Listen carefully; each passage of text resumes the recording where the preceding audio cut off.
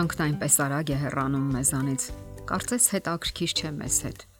Հիանալի արագավազ ոտքերը վաղ թե ուշ սկսում են սայթաքել։ Հպարտ մեջքը կորանում է, իսկ մազերը ճերմակում են։ Երբեմնի գեղեցիկ դեմքը ծածկվում է կնճիռներով,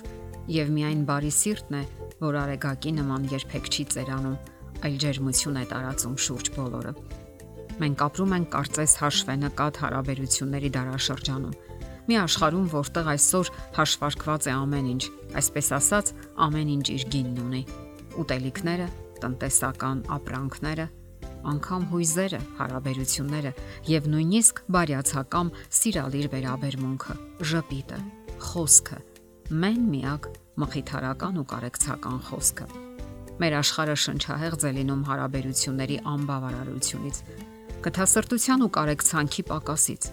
եւ դա ցավոք վնասում է ոչ միայն չստացողներին, այլև չտվողներին։ Նշանավոր ֆանտաստ գրող Օլդոս Խաքսլին կարելի ասել անձնային զարգացման առաջամարտիկն է եւ հայտնաբերողը։ Եվ ահա նշանավոր գրողին այսպիսի հարց են տալիս. ինչպես բարելավել սեփական կյանքը։ Պատասխանն ավելի քան սպառիչ էր եւ ուշագրավ։ Ձգտեք մի քիչ ավելի սիրալիր լինել։ Նշանավոր գրողը իսկապես ճիշտ էր։ Բարությունը, մեծահոգությունն ու հարգալից վերաբերմունքը շրջապատի հանդեպ մեզ հսկայական առավելություններ են տալիս եւ գեղեցկացնում են կյանքը, թեթևացնում հարաբերությունները։ Ինչու է տխուր մեր կյանքը։ Այսօր մրցակցությունն ու թշնամանքը պարզապես մթագնել են մարդկային հարաբերությունները։ Իսկ ահա բարյացակամությունն ու սիրալիրությունը, կարեկցանքը մարդկային բնածին հատկություններ են, եւ առանց դրանց մենք պարզապես չենք կարող գոյություն ունենալ, արագ կվերածվենք անդեմ եւ անսեր մեքենաների, ռոբոտների կամ էլ համակարգիչների։ Մեր օրերում մենք արդեն մոտենում ենք դրան նմանվելով համակարգիչների։ Ամեն ինչ հիանալի մշակված է եւ ծրագրավորված, որպիսի ազդի մեր այնքան փխրուն եւ խոցելի հոգեբանության վրա։ Իսկ ահա բարյացակամ վերաբերմունքը, անկեղծ ժպիտը եւ մի քանի սիրալիր բառը կարող են հրաշքներ գործել բոլորիս կյանքում։ Այո, բարյացակամ վերաբերմունքը դրական ազդեցություն է գործում հենց մեր առողջության վրա։ Հոգեբանները ողջել են, որ այն բարձրացնում է մեր ինքնագնահատականը։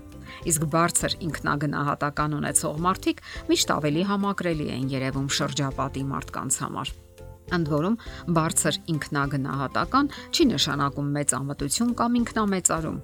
Սիրալիր վերաբերմունքը շատ կարևոր է նաև աշխատանքային հարաբերություններում։ Այն դրական, բարյացակամ մթնոլորտ է ստեղծում աշխատակիցների միջև եւ նպաստում նույնիսկ աշխատանքային արտադրողականության աճին։ Իհարկե կան մարդիկ, որոնք սիրալիրության մեջ տեսնում են միայն ձևականություն եւ նույնիսկ կեղծավորություն, կամ բոլորին միանգամից դուր գալու նևրոտիկ ցանկություն։ Սակայն այդ զգացումը դրված է մեր մեջ ի ծնե, եւ դրանից հրաժարվելով մենք կորցնում ենք աշխարհը վերափոխելու հիանալի հնարավորությունները եւ վնասում նաեւ մեր ու շրջապատի մարդկանց առողջությունը։ 20-րդ դարի գաղափարախոսությունը, անհատապաշտության փիլիսոփայությունը, ինչպես նաև հոգեբանական ցնցումները կասկածի տակ են դրել ուրիշներին եռանդուն կարեկցելու եւ նրանց մասին հոգալու անհրաժեշտությունը։ Հետաքրքիր փորձ է կատարել ամերիկացի հոգեբան Մարտին Հոֆմանը։ Նա ուսումնասիրել է մանկական համակրանքի հոգեբանությունը։ Ուսումնասիրության ընթացքում նա ողջել է, որ մեկ նորածնի լացը ստիպում է, որ լացեն նաև ծննդատան մյուս նորածինները, որ գտնվում են նրա հարևանությամբ։ Պատճառն այն չէ, որ նրանց անհանգստացնում է այդ ձայնը, որովհետև այդ նույն ուժգնության այլ ձայների հանդեպ նրանք անտարբեր են։ Պատճառն այն է, որ կողքինի լացը ստիպում է նրանց հուզվել եւ կարեկցանք է առաջացնում։ Ցավոք տարիքի հետ այդ զգացումը համարյա կորչում է։ Այնքան էլ հեշտ չէ սատարել ու զարգացնել այդ ընդունակությունը, արձագանքել ուրիշի հիմնախնդիրներին ու զգացմունքներին, անկեղծ բարյացակամություն դրսևորել, որովհետև դրա արդյունքները եւ կոպիտ ասած շահը անմիջապես չի երևում եւ այնքան էլ ակնհայտ չէ։ Սակայն նմանատիպ ջանքերը կարող են իսկապես դրական արդյունք տալ։ Այդպիսի մանր սիրալիրությունները խթանում եւ բարձրացնում են մեր տրամադրությունը, բարելավում սեփական ինքնազգացողությունը։ Ամերիկացի հոգեբան Սոնյա Լյուբոմիրսկին փորձել է չափել այն օգուտը, որ մենք ստանում ենք բարյացակամ վերաբերմունքից։ Նա երկու խմբի է բաժանել ուսանողներին։ Մի խումբը պետք է բարի գործեր կատարեր, իսկ մյուս խումբը ոչ։ Հոգեբանի ուսումնասիրության արդյունքներն ու հետևություններն ակնհայտ էին։ Առաջին խմբի մասնակիցները ողջ փորձի ընթացքում իրենց լավ էին զգում եւ հիանալի տրամադրության մեջ էին։ Իսկ ահա երկրորդ խմբի իրենց ընկերների մասին այդ նույնը չէր ասի։ Հոգեբանական հետևությունները ակնհայտ են եւ ծնվում են ինքնաբերաբար։ Այն մարդը, որ անկեղծորեն բարի գործ է կատարում, իսկապես ավելի շատ սեր եւ երախտագիտություն է ստանում մարդկանցից։